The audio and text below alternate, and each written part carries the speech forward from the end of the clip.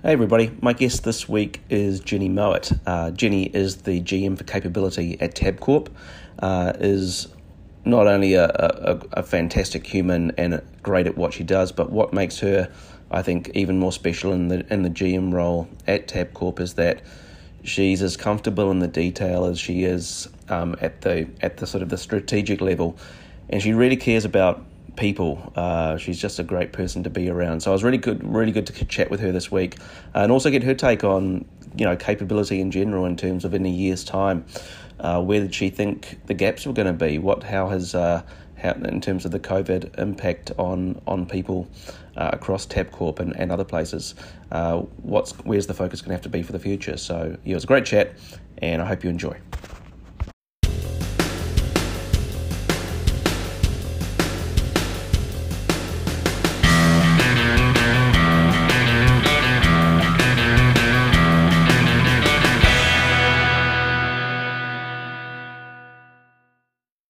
Jenny, How are you two? I'm good. You made it. And you can hear me. I can hear you, and the technology is working, and it's all good. That's not a bad thing in today's world, really, is it? I know. I think we need that digital connection, don't we, in the world that we're living in. And that it's reliable is a bonus right now. It is. It is. So thank you for joining me today. Welcome to the Learning to Fly podcast. I'm totally excited to be chatting with you because I've been wanting to get you on this for a little while now. How are you? Actually, I'm really good today, particularly the beautiful weather that we've got in Melbourne. I went out and actually met face to face with 3 of my team members. And it's the first time I've seen them since we all got sent home on Friday the 13th. Where did you meet at? Most of them live around the sort of Brighton area, so lovingly we met on the beach at Brighton. Yeah, and on the beach. Well, because it's good when they start lifting those restrictions now. It's kind of like you can see people and you still work out like, can I shake you? I no, we didn't do any of that. Like, can I shake your hand? I was like, I don't really. It's weird how. It's weird that something so automatic suddenly becomes a thing that you have to kind of think about. Yeah. So we kind of, 4 of us sat on either end of a couple of beds. And interestingly, it wasn't as weird as you probably, might think. I think because people just naturally are inclined towards it. So it's not like you're negotiating with the other. Both parties are in agreement about this is the way it is type thing. So I think it was actually worked out okay. Yeah, and I guess it's just gonna be a little bit strange for a little while. And what are the big? I mean, what's your take on how things are going to be different in your world? Well, obviously, work, I think, will be considerably different in the context of where I work from, and therefore how I work with my colleagues. I think is going to continue to be continue to be pretty much like it is. So if we consider that different from what it was, So for me, I'm expecting that to be pretty much the same for the rest of this year. Yeah. In my mind, and I'm speaking to the team today about that, saying, we probably need to plan for that. So I think my world of work, content-wise, is not substantially different, and ability to be able to actually get things done is not substantially difficult or different. So. No, that's fine. No, and I think more and more people are going because a lot of the whole working from home for a lot of organisations, big organisations, obviously like Tabcorp, there's a lot of unknowns about this. Obviously, before this happened, and then a lot of the unknowns are kind of known, and obviously there are things that everyone's kind of figure out like what's the stuff that's working that's actually going really good, and how do we keep that going? Yes, yeah, I do think there is a challenge for us to work out how do we recreate the water cooler sense and activity Yeah. in a, you know, kind of either a full virtual world or in a slightly disconnected world. Mm. Because even though we might be back in an office, we might be back in on a roster or in a rotation, and we therefore still might not see everybody that we're used to seeing all the time. So it will be interesting to understand the impact of the all of us needing that water cooler conversation to feel, you know, we require that of work. We think that's a fundamental aspect of what work provides us. Mm. And it's important that it does provide that to us. And that, you know, just thinking that through, my perspective on that would be that's because we spend so much time at work. You know, if you're spending 8 Yeah. hours a day there, then the need for that social conversation with others during that day is important.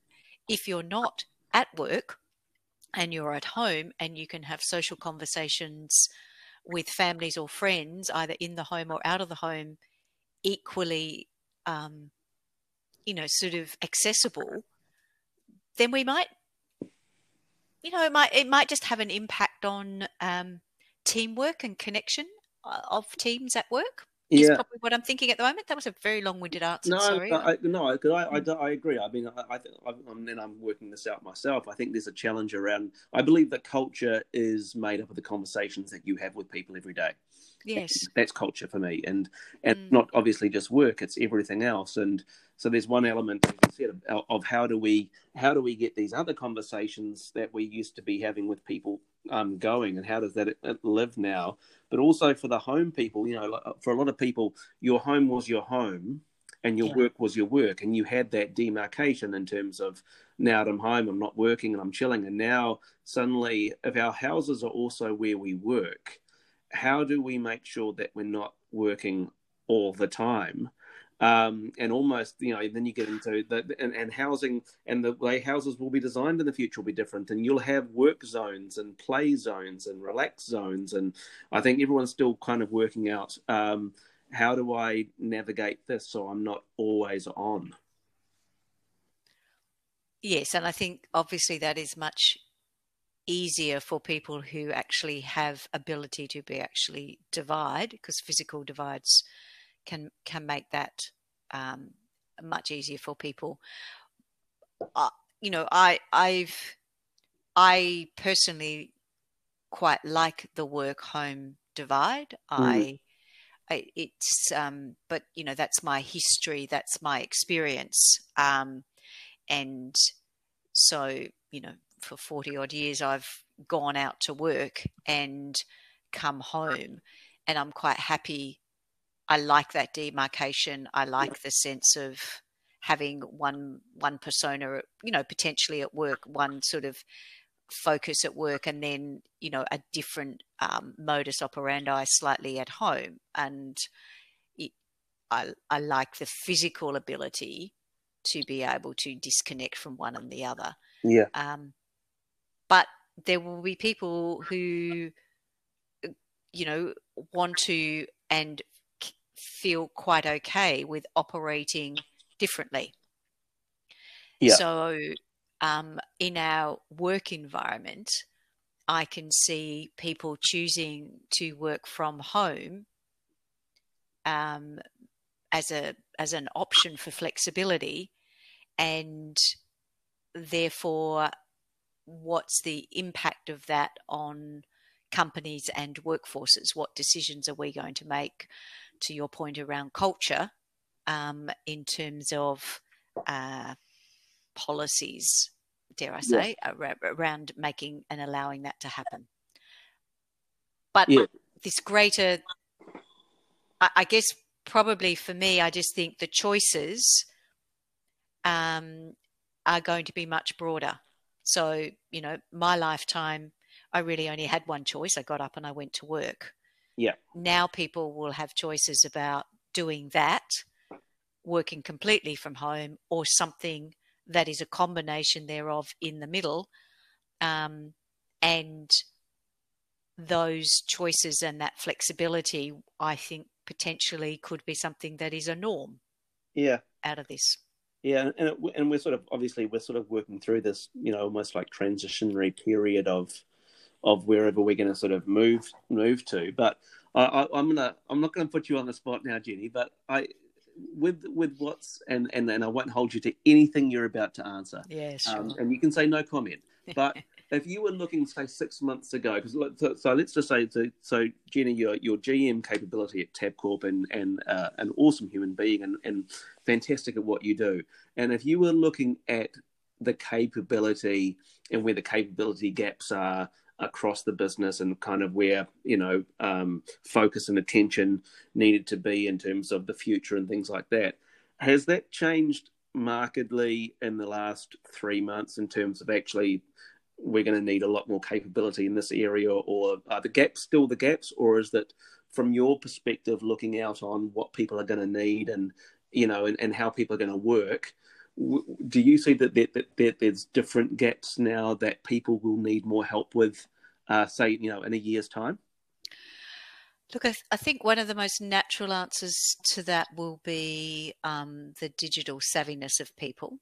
Mm. I think in terms of a kind of a direct skill, I think it's become obvious that people's ability to be able to navigate their own technology and be able to utilize it to its fullest to sort of enable their best work environment, I think is something that is going to have to be a skill that the majority of people are going to have to understand. And at a more strategic level, I think understanding what technology is potentially capable of and being open to the fact that technology can do a whole lot of things that, dare I say, we as humans probably have done previously, but things that we hadn't thought of. So I think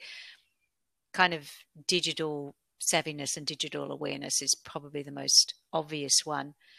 I think at a more kind of human skill level, there's a lot of blurred lines now between roles, your function, your potential business unit that you might work within an organization. And I think the collaboration, reaching out to people, trying to find people that can help you.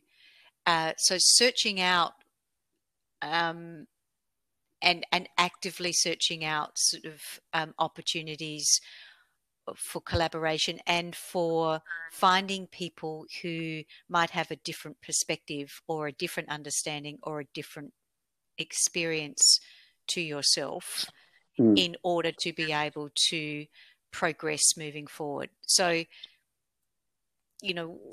I think we've been, probably very schooled at being very good at what we have been trained at, whatever that might be. So I think the thing moving forward will be how do we do that? How do we add to that a natural desire to collaborate, improve, have curiosity across other parts or other skills, and not feel like we have to put walls or shutters up. And just because they come from that part of the business, they might not have a view or add some value to this conversation. Yeah. I think the old sort of stay in your lane and climb the ladder within your lane, or is very much in the past. Is that idea of the hiring, looking for more T-shaped people, with it, not necessarily having the real skill special, more of almost a generalist other than a specialist, and sort of that whole rather than going deep on one topic, you're kind of across a whole, as you said, across a whole bunch of things that you can then sort of, again, your career takes more of a zig and a zag and a lateral rather than a straight up the mountain progression, which probably used to be the norm, 20 years ago. I think the trick with a generalist zigzag approach, which I completely and heartily endorse, is ensuring that the individuals, as they move through that, and others who are watching, can understand what skills they are requiring as they are zigging and zagging, so that they can be confident to be able to articulate the value of those skills when they are looking to sort of, put themselves into an influential position somewhere else. So that's I think the advantage of zigging and zagging is very clear. The disadvantage is if you potentially do it too quickly or at a superficial level, then you do end up with the situation where you've you kind of not really adding an awful lot of value, and potentially or if you don't have a basis from which to make that comment or add that value, then I think we've just got to be careful with that too. Yeah, I agree. I've always sort of talk about when I, especially in the learning side of things, I always sort of say, when you meet someone in the learning business, you want to peel the onion on them pretty quick. And if you start peeling the onion, you start to figure out pretty quickly, do they know their stuff, or are they just pushing a product? And it's the same with anything. It's just it's like, well, how deep do you go? And you can go a few layers deep and different layers deep on lots of different things, but there's got to be some depth there somewhere. On something. Yeah, on something. Yep. Exactly. Yep. So Jenny, don't go too deep. I'm not sure how much depth you're going to find here. Let's not go too deep, but I'm because I met you, I would have only met you about, I don't know, a year and a half, 18 months ago, kind of. Lucky to be that, but yes, it was lucky to be that. Just over 12 months, And I've what's struck me from meeting you and ever since is that GM and in terms of your role and what you do, you're far. I find compared to a lot of people that I've worked with, you're really invested in what's going on in terms of you're at that sort of at a high level looking out and what's going on, but you're not afraid to get in the trenches, which I find, I don't know, for some reason seems to be a little bit of a rare thing sometimes. But has that always been the case for you in terms of being quite happy to get and actually needing to get down into the detail and sort of know and really want to know, how does this thing work? Oh yeah, that's pretty much me, how I'm wired. I think part of that is I get a sense of achievement out of activity and outcomes. So I really enjoy problem solving. With others, and at a personal sort of level, I enjoy the ability to be able to provide and service and deliver to others. So I've got, I guess, quite a service ethic, probably driven, that sort of rides through me in terms of how I work, but also probably also how the sort of organisations that I find myself in front of. I really do like delivering to customers, and so that can be internal or external. I don't really see the difference, but I just I don't mind a strategic conversation, but I've kind of got to get to something quite practical and deliverable and concrete fairly quickly to be able to feel really engaged with what's going on. Yeah, if I can't see this thing operationally, then it's just Yeah. words. Yeah. Yeah. So jumping backwards. If I was hanging out with 16-year-old Jenny Mowat, is this working in the people and culture capability space? Was that the future that you were looking at back then? What did you see your career? What did you really want to do when you were sort of getting towards the tail end of school? Well, at 16, I was doing a year in South Africa as an Well, yeah. exchange student. So I was flying solo fairly early on in my life. Wow. And we really were sort of solo back in the late 70s. So Yeah. there was no contact with family except, written letters for 12 months. No phone call. I had one phone call for the entire year on my birthday. And so I was relatively, I suppose,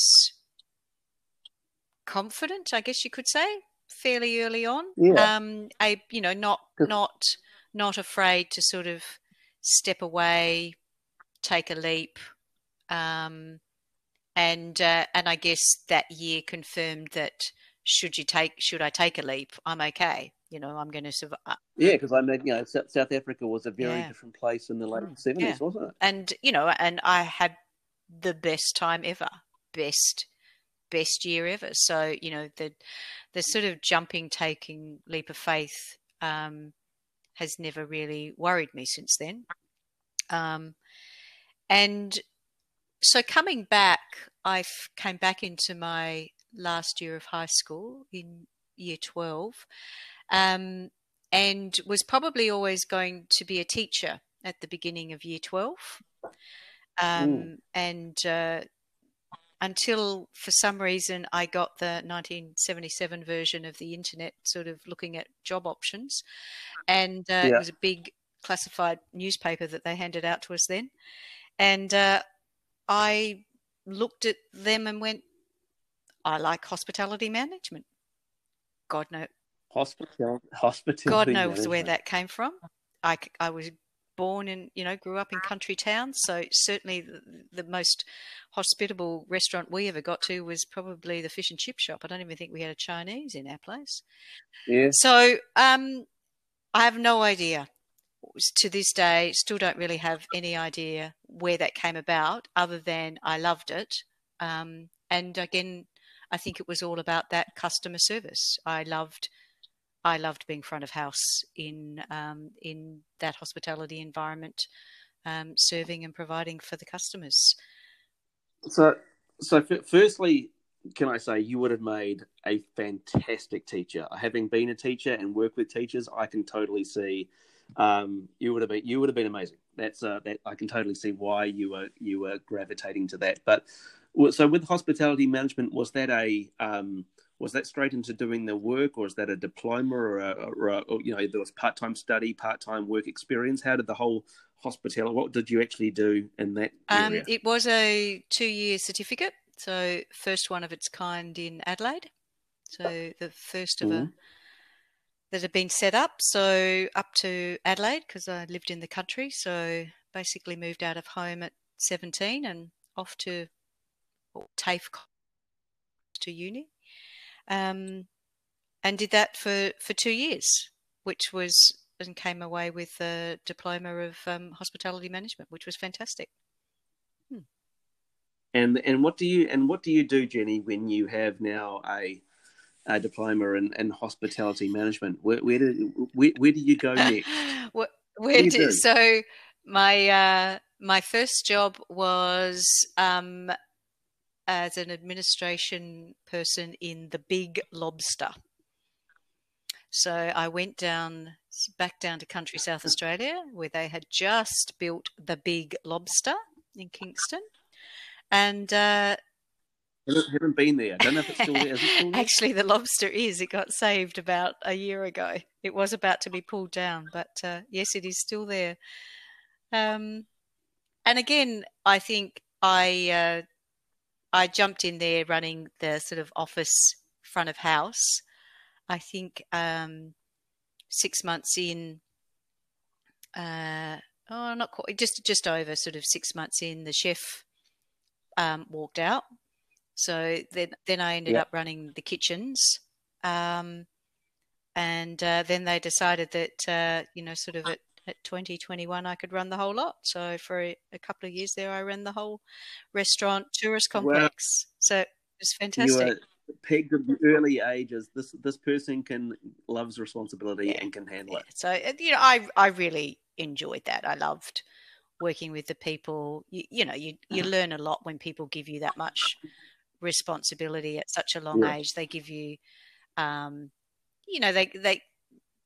it just gives you so much more confidence when they give you that accountability and let you go run it. So it was great. And I guess that whole, and I can see what you're doing now in terms of, you've almost, it's the experience of going, I've been front of house. I know how every single thing in this works. So if I'm going to manage you or lead you or do a whole bunch of things, I'm not just a person coming in from off the streets. You know that I know this place. Yeah. Let me tell you, I learned how to cook very quickly when the chef left. So what was your big, and obviously, in terms of what you're doing now in terms of GM capability, what was the first role that you sort of said, hey, I can really, almost be ahead of this entire function? And how did you figure that was the thing that was the thing you really wanted to do and that you were good at it? I ended up through a series of moves at a hospitality consulting company that sold software to pubs and clubs and restaurants. And I ended up being the sort of pre and post sales support person. And I really loved the training, dare I say, of people after the product was sold. So I really loved ensuring that people were skilled and confident and capable in being able to make the most out of the product. I, through that company, ended up being acquired a couple of times and ended up at a company that was Woolworths' major mainframe supplier at the time. And jumped across into Woolworths to run their technology training. And I think probably therefore straight back to just love teaching. It's just adult training. I really loved the I like the sense of confidence that people got once they gained a skill. I don't think I've ever lost the enjoyment out of seeing the confidence in people when they can do something. And the joy that gives them. It doesn't matter how old they are. They could be a child, they could be an adult. But I think that's what continues to draw me back to the training, the focus, the skills. So, we, and I think the jump for me from technology is when somebody, again, sort of identified that maybe I could just not run technology training, but I could run all of the training for Woolworths. And, I've had a number of people who have identified that in me and endorsed me and, kind of offered me these opportunities. And I'm not going to let them down. No. So, and they've seen it in me. So I've never really been one to question or feel anxious about that. If they've seen it in me, then as far as I'm concerned, then it's there and I'm just going to go and deliver it and do whatever I need to. And how long were you heading up the whole training for Woolworths? How long were you doing that for? I pretty much did I did 20 years at Woolworths. The first 10 was sort of the tech and then all of training. So I probably had about 2 years in tech and then all of it for about the last 8. And then I had, again, the other sort of endorsement that jumped me from training into what was sort of kind of HR then, and now people and culture. So again, I got given the opportunity to. So I was working on a project to restructure the whole HR function across Woolworths Limited.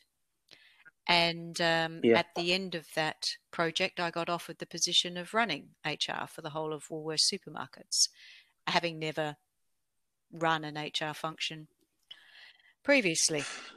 And that's a lot. Yeah, well, it's a lot of people, but that's a lot. It's also, well, it's a lot of employees. It's also a big team, but it was a highly experienced team. So I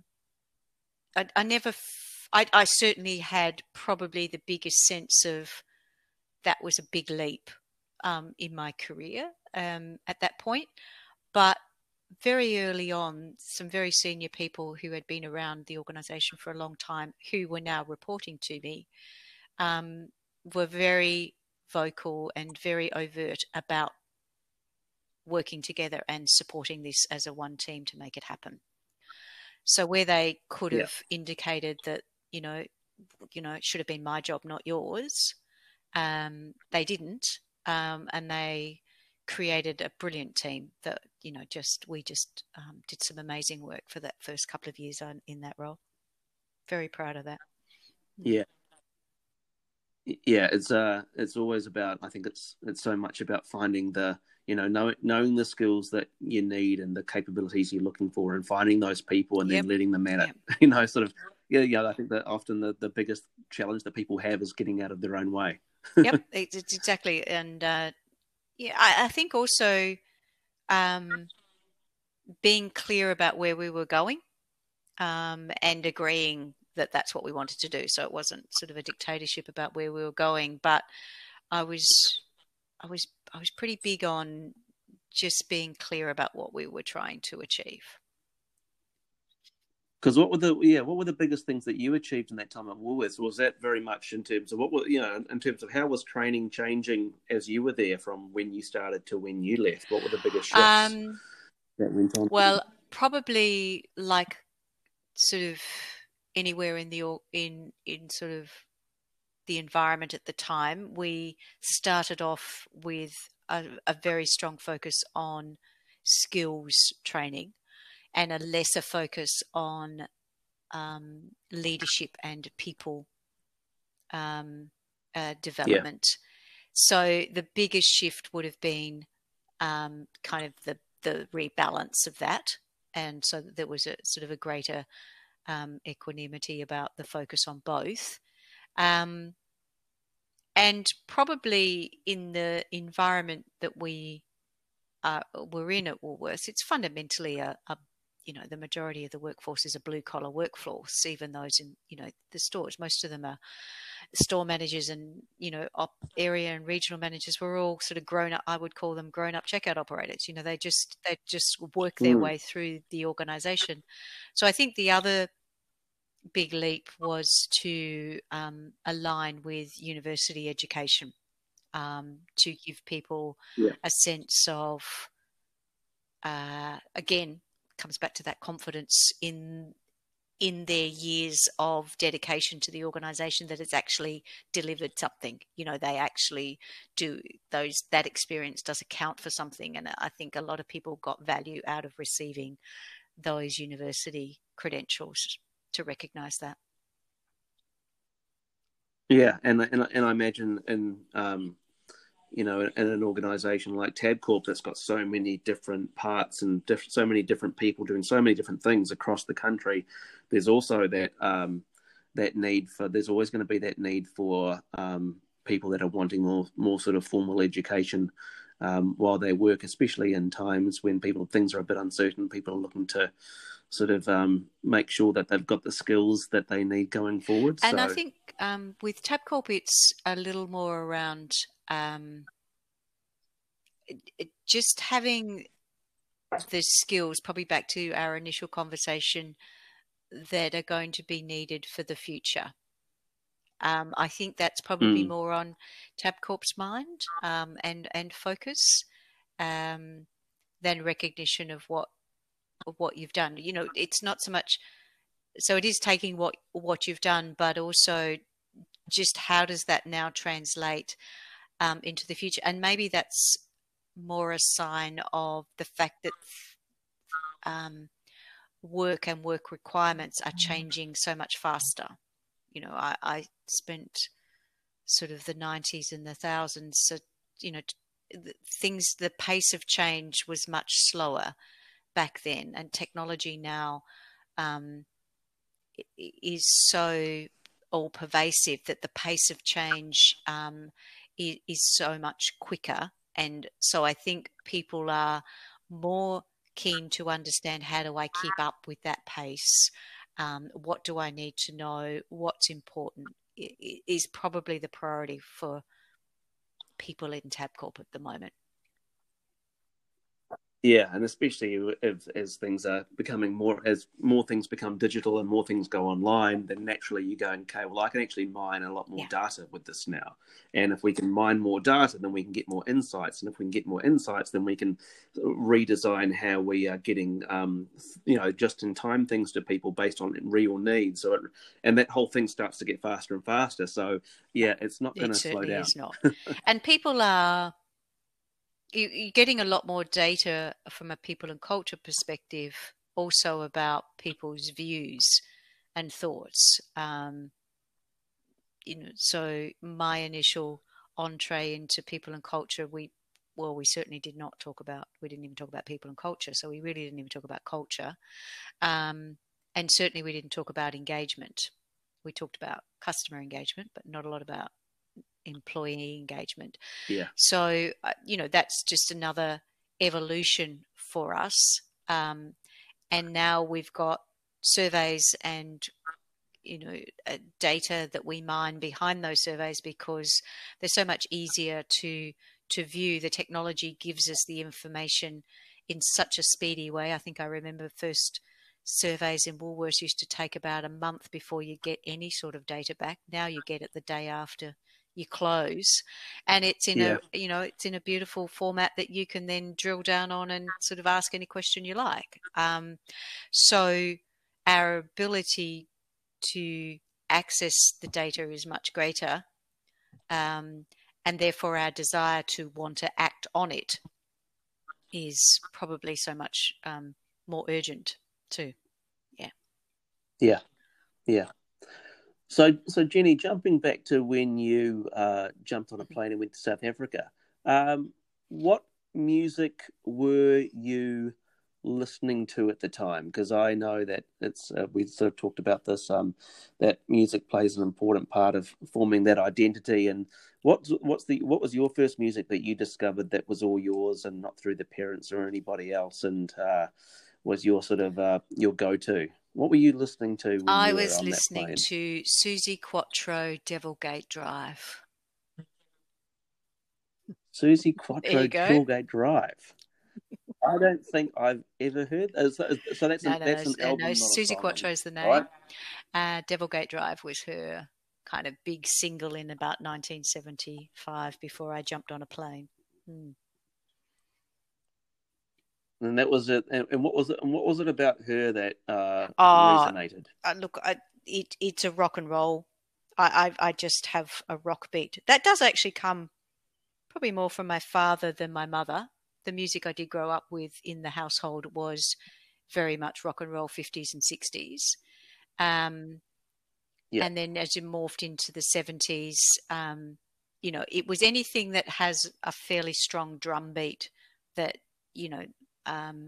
used to get me energized. I enjoyed I enjoy the rhythm of music. I enjoy the rhythm of drum beats. Like I even enjoy marching bands and those sorts of things. Like I enjoy finding that beat.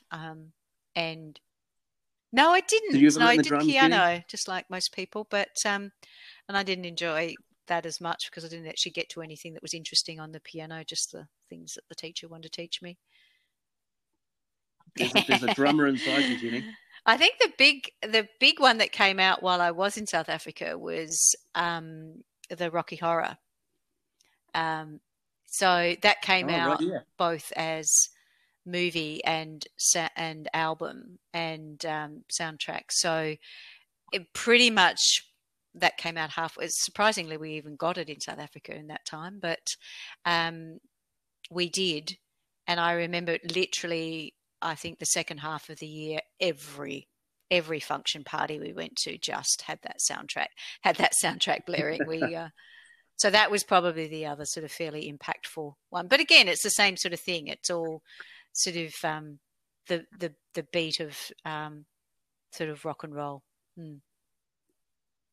Yeah, I always knew you were a rocker, Jenny. Yeah, I don't.